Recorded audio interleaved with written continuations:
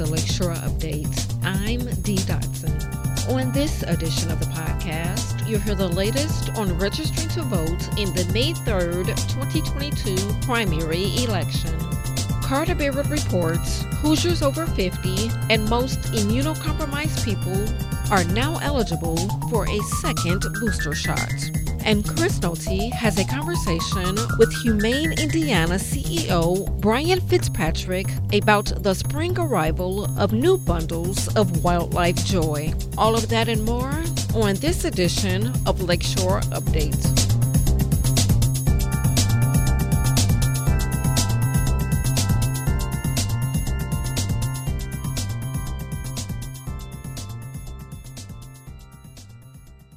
Monday is the final day that Northwest Indiana residents can register to vote in the May 3rd primary election, if they haven't already done so. The Indiana Secretary of State's office also is encouraging Indiana residents who previously registered to vote to verify that their registration remains active and that the personal information in their voter record is correct. Both registering to vote and verifying a registration can be completed online at indianavoters.com. To qualify to vote, a person must be a U.S. citizen and an Indiana resident for at least 30 days before the election. A utility bill, bank statement, government mailing, or other proof of address is required to complete in-person voter registration. Voters must also be 18 years old, but 17-year-olds can register and vote in the primary election if they will be 18 on or before the November 8th general election. Once registered to vote, Tuesday, April the 5th, will be the first day that 10 locations in Lake County will be open for early voting. The list can be seen online on the Lake County Elections and Voter Registration page of the county website. You're listening to Lakeshore Update with Dee Dotson. The public test of Lake County's voting machines drew interest from residents concerned with election integrity. The Post-Tribune reports 3 people showed up to last Tuesday's test and recorded video on their cell phones. Maryville resident Susie Barnhart said she's the president of the nonprofit Secure Indiana. She told the newspaper that she does not think there's anything nefarious going on in the Lake County elections, but she felt that questions remain about the 2020 election. Election board members say the 5-hour process went well with no major issues. You're listening to Lakeshore Update with Dee Dotson. Community Healthcare System dedicated a new 36-bed intermediate care unit last week at St. Catherine Hospital in East Chicago. The $2.7 million inpatient IMCU is now located on the 6th floor of the hospital on Elm Street. It was designed with the enhanced aesthetic features, patient-controlled amenities, and critical care efficiencies for patients. St. Catherine Hospital CEO Leo Carrera says the new unit is keeping with its mission to deliver extraordinary, high-quality care to patients in East Chicago and surrounding communities. Carrera says they've experienced steady growth in the need for IMCU services over the past few years, and they expect that to continue. Each room offers an expansive view of Washington Park, the Harbor, or South Lobby campus. Renovation work at St. Catherine's Emergency Department is part of the hospital's expansion project. You're listening to Lakeshore Update with Dee Dotson. While the Northern Indiana Commuter Transportation District is moving ahead with the Double Track and West Corridor projects, the railroad is also tackling smaller improvements to improve travel times. That includes realigning tracks through some South Shore Line stations. Currently, commuter trains have to slow down and turn off the main line to pull up to high-level platforms at stations like Hammond. Now, the railroad is installing higher speed turnouts that reverse the pattern, allowing passenger trains to pull straight into the platform while wider freight trains diverge away without having to slow down. NICD President Mike Nolan says trip times were reduced by a minute and a half when the change was made at East Chicago. The NICD board has approved the installation of similar turnouts at Hedgewick next year at a cost of almost $1 million.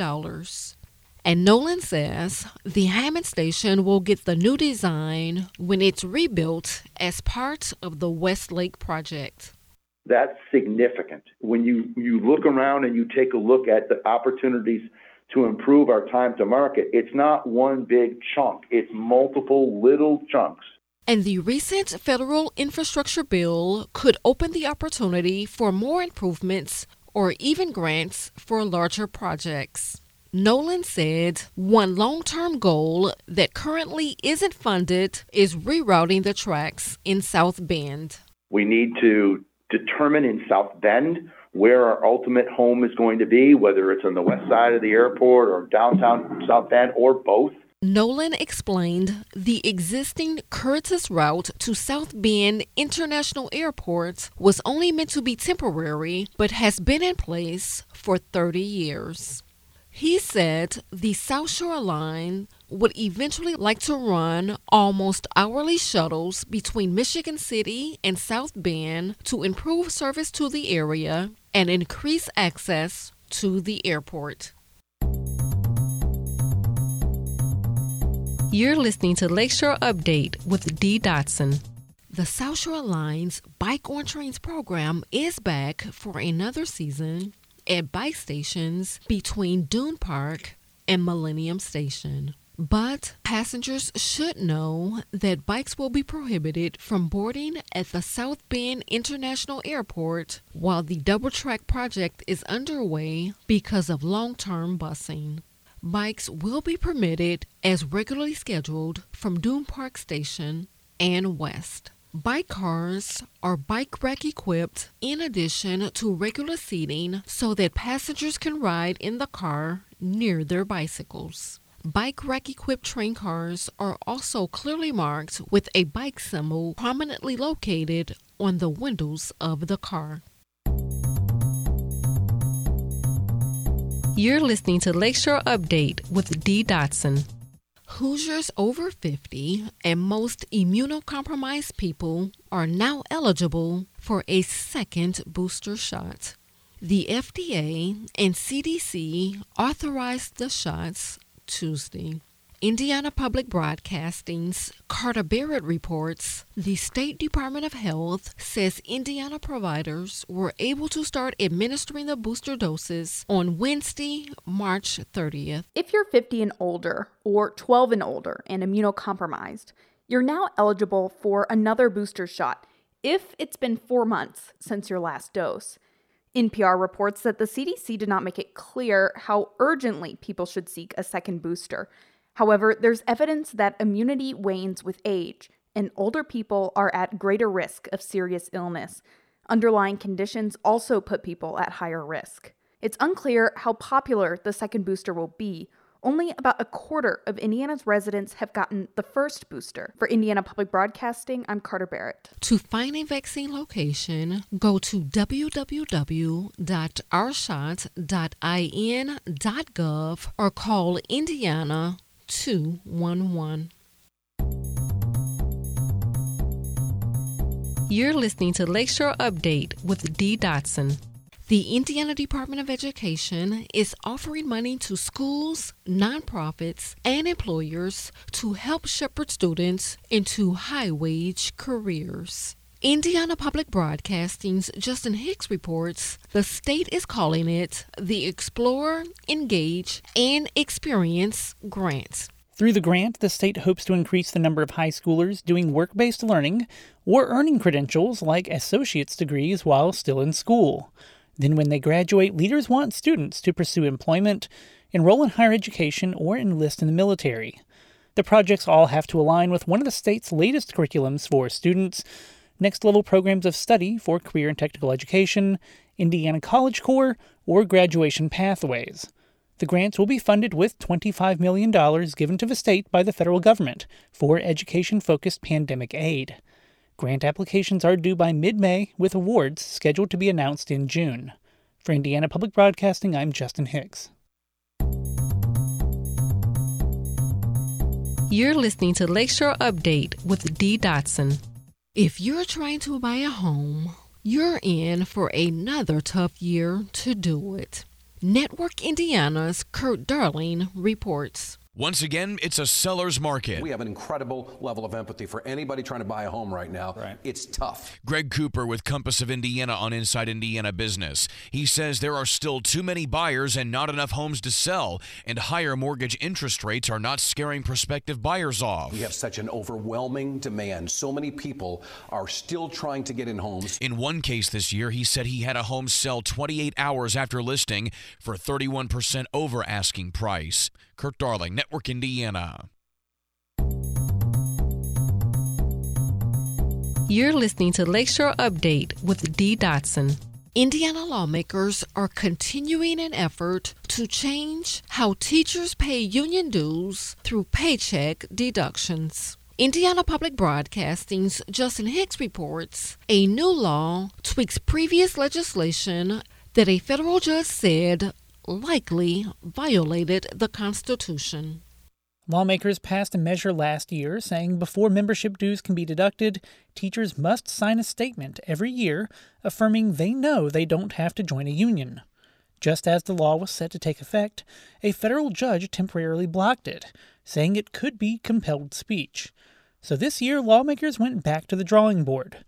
They edited the required statement to say the state of Indiana wishes to make you aware, rather than I am aware. Shannon Adams is president of the Martinsville Classroom Teachers Association, which is a party in the ongoing lawsuit. She says to her it's still compelled speech. I feel like the case stands. I think this is a constitutional issue, and I think people's rights are being infringed upon. The final decision on the lawsuit surrounding the original legislation is pending. For Indiana Public Broadcasting, I'm Justin Hicks. Adams says she and other teachers did not lobby strongly against the language this year because there were other education legislation they felt deserved their full attention to combat. You're listening to Lakeshore Update with Dee Dotson. Schools will be limited to using just 3 e-learning or virtual learning days each year under a new Indiana law. Indiana Public Broadcasting's Jenny Lindsay reports schools were surprised by the change, and one of the state's largest school districts says some will be challenged by it more than others. The new law includes requirements for what a virtual learning day looks like, and if schools need more than 3 of them a school year, they'll have to apply for a waiver. But the sudden change by lawmakers has left many unanswered questions about how it will work. Fort Wayne Community Schools spokesperson Krista Stockman says disruptive weather, like snow, means some schools will likely have to navigate the limit more carefully than others. It really hits the schools in the northern part of the state much more than the southern part of the state. More information is coming soon, though. The Indiana Department of Education says it's building a virtual learning day certification process for schools if they need more flexibility. For Indiana Public Broadcasting, I'm Jeannie Lindsay. You're listening to Lakeshore Update with Dee Dotson. Ever since Russia invaded Ukraine, Americans have watched gas prices skyrocket. But people who deliver for apps like Uber Eats, DoorDash, or Amazon Flex have been hit especially hard.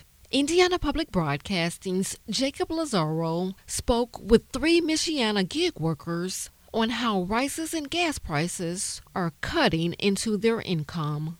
Yonah has driven for DoorDash for 4 years and Amazon Flex, Amazon's package delivery service, for about 10 weeks. At the start of the pandemic, he says he was making $30 to $35 an hour, sometimes as high as $40 an hour. I didn't want to stop working. I didn't want to leave my car. The 23-year-old, who requested I only use his first name, says gig work was nice because it was flexible. He's also taking online college classes. Yonah mostly drives for Amazon now because it's been the best way to make money, but that income really fluctuates. I try not to move my car unless I'm making a minimum of $25 an hour.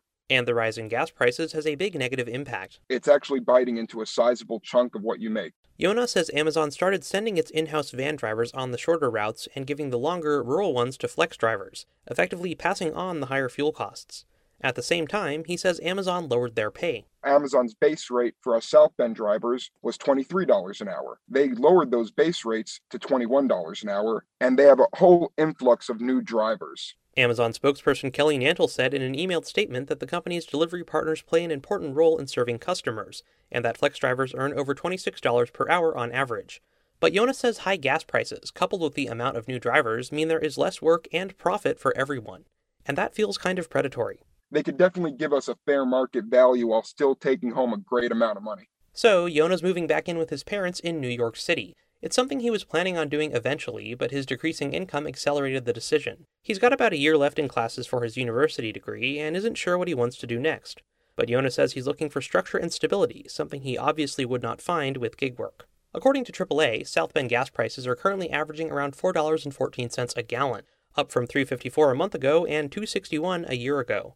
Rachel Blakeman is the director of Purdue University Fort Wayne's Community Research Institute. She says that matches up with Midwest data from the Bureau of Labor Statistics. February 21 to February 22, gasoline prices went up 34.5%. So that's a significant jump. She says that's difficult for people and companies to absorb. Gas prices have been higher in the past, for example in 2008, but Blakeman says that was an outlier when compared to the cost of everything else, something that's not true today thanks to inflation, which is at the highest rate in 40 years. For many of us, this is our first time experiencing this kind of inflationary pressure across the board. Those increased costs are also impacting Ryan Warner. He used to work full-time as a massage therapist, but his hours were cut way back during the pandemic, so he started driving for Uber Eats to make ends meet. On a good night, he can earn $16 to $18 an hour, but when it's slow, it's closer to $8 an hour, before taxes and expenses. I would say over the last few months, and this month in particular, the income has definitely come down.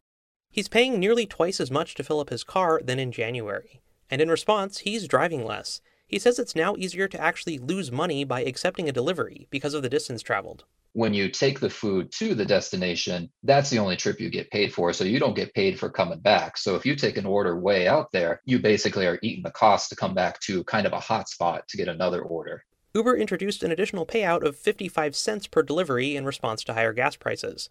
But that payout is the same whether the delivery is 1 or 5 miles, and it's also a little less than the federal mileage reimbursement rate. It felt like a slap in the face, especially because I just started another job doing home health for physical therapy, so driving to the patient's home. There, he gets reimbursed 55 cents per mile, with an additional 30 cents for the next 60 days in light of the high gas prices. And he's an employee, not an independent contractor, getting paid about $35 an hour. Warner says Uber helped him cover expenses and put food on the table when his hours were cut. But with his new job and the declining pay, he doesn't see a reason to continue putting in the extra work. For people like myself where it's not necessary anymore, there still is an appeal to do it because of the flexibility. But at the end of the day, it just needs to be worth it. But the opposite is true for Tom Russell. Despite higher gas prices, he plans to keep driving. The difference? He delivers full-time for Dine-In, a local company that only serves Michiana. He's driven for the company for the past 21 years. At the start of the pandemic, he was working 60 to 70 hours a week. Now, he's cut back to around 40 hours, and a typical day means he's driving 100 to 150 miles. I have driven just about everywhere you can think of at this point. Russell is still an independent contractor, but he's usually earning around $26 or $27 an hour. That's made up of a delivery fee per order, which scales based on distance, and tips. I always look at the bigger picture of these things because me working for Dine-In for so long, I've seen the peaks and valleys of gas prices. Russell says his profit has gone down, but he's still making a decent income. And unlike Warner and Yonah, he has no plans to stop driving anytime soon. We have to ride this thing out and let it go. And I choose not to focus on the things I cannot control. For Indiana Public Broadcasting, I'm Jacob Lazaro. You're listening to Lakeshore Update with Dee Dotson. Spring is here, bringing an influx of new bundles of joy to Humane Indiana, which operates a shelter and adoption center in Munster and a wildlife rehabilitation and education center in Valparaiso. CEO Brian Fitzpatrick spoke with Lakeshore Public Radio's regionally speaking host Chris Nolte about how busy the month is for staff members at both facilities. But he says it's a labor of love. The month of April really is a kickoff of the baby season for us on both wildlife side and the dog and cat side. So this year we're doing something a little bit different. We're kicking off a week-long fundraising drive and for folks to be able to come and see the shelter or come to the Wildlife Center and meet the director and really look to stock our shelves so that we can help all those little kittens and puppies that come our way and all the injured and orphaned wildlife that comes our way. How many people make a trip out to the Wildlife Rehabilitation and Education Center over in Valparaiso? Last year we took in over 3,200 injured or orphaned animals. So every one of those animals has a person connected to it. But we also do programs on the property as well. So I would imagine there's 2,000-3,000 people a year come out there. Wow. Now, in that turn, how many folks stop by the shelter located in Munster, not only to bring maybe injured pets in, or certainly if they want to adopt a pet? Yeah, last year 2,600 animals came out of that shelter, dogs and cats, and which is our biggest impact year ever. Wow. But there are plenty of people that come every day just to feed hot dogs to the dogs or get their dog or their cat fix and just spend some time with the animals because maybe they're at a point in their life now where they really can't have any animals or live somewhere where they can't bring animals into their home. So they come to get their fix that way too. Now, let's take a look at the schedule as it's set up, starting on April 2nd, which is a Saturday, from noon till 3. I understand that's when the most people can come out to the Wildlife Rehabilitation and Education Center to check things out. Yeah, that's going to be a great day for us. It's going to be a kickoff, like I said, of a week-long of celebration. And meet the wildlife director, Nicole. We've got a couple of ambassador wildlife animals that have not, none because of their injury, they're not able to be released. So we've got some owls and some hawks and skunks and possums. And so Nicole will have those animals with her as well, so you'll be able to meet them, get a couple of great pictures, and get a better understanding of what this great mission does. How about on Monday the 4th and through that entire week through Saturday the 9th? I guess that's when you're really looking forward to get the most collections in because of all the newborn animals? Yeah, that's typically year over year. This is the week that everything begins. So yes, Monday the shelter will begin that same process in celebration week. But culminating on Thursday, we're going to have a ribbon cutting because we added this year a foster clubhouse. And this is where we will stock supplies and we will have the baby kittens and puppies that can't go out into the shelter yet or can't be set up for success yet with their spay-neuter. They have to go home with somebody. So we put them in that foster clubhouse so they're not in the general population. People will be able to come and see this room and all the attractions with it. They'll be able to tour the shelter. And so we'll be doing that Thursday, ribbon cutting, and then Thursday, Friday, Saturday, we'll be doing kitten cuddle time. There'll be some games and activities throughout the day that people will be able to come and see and just get a better sense of what this whole operation is about.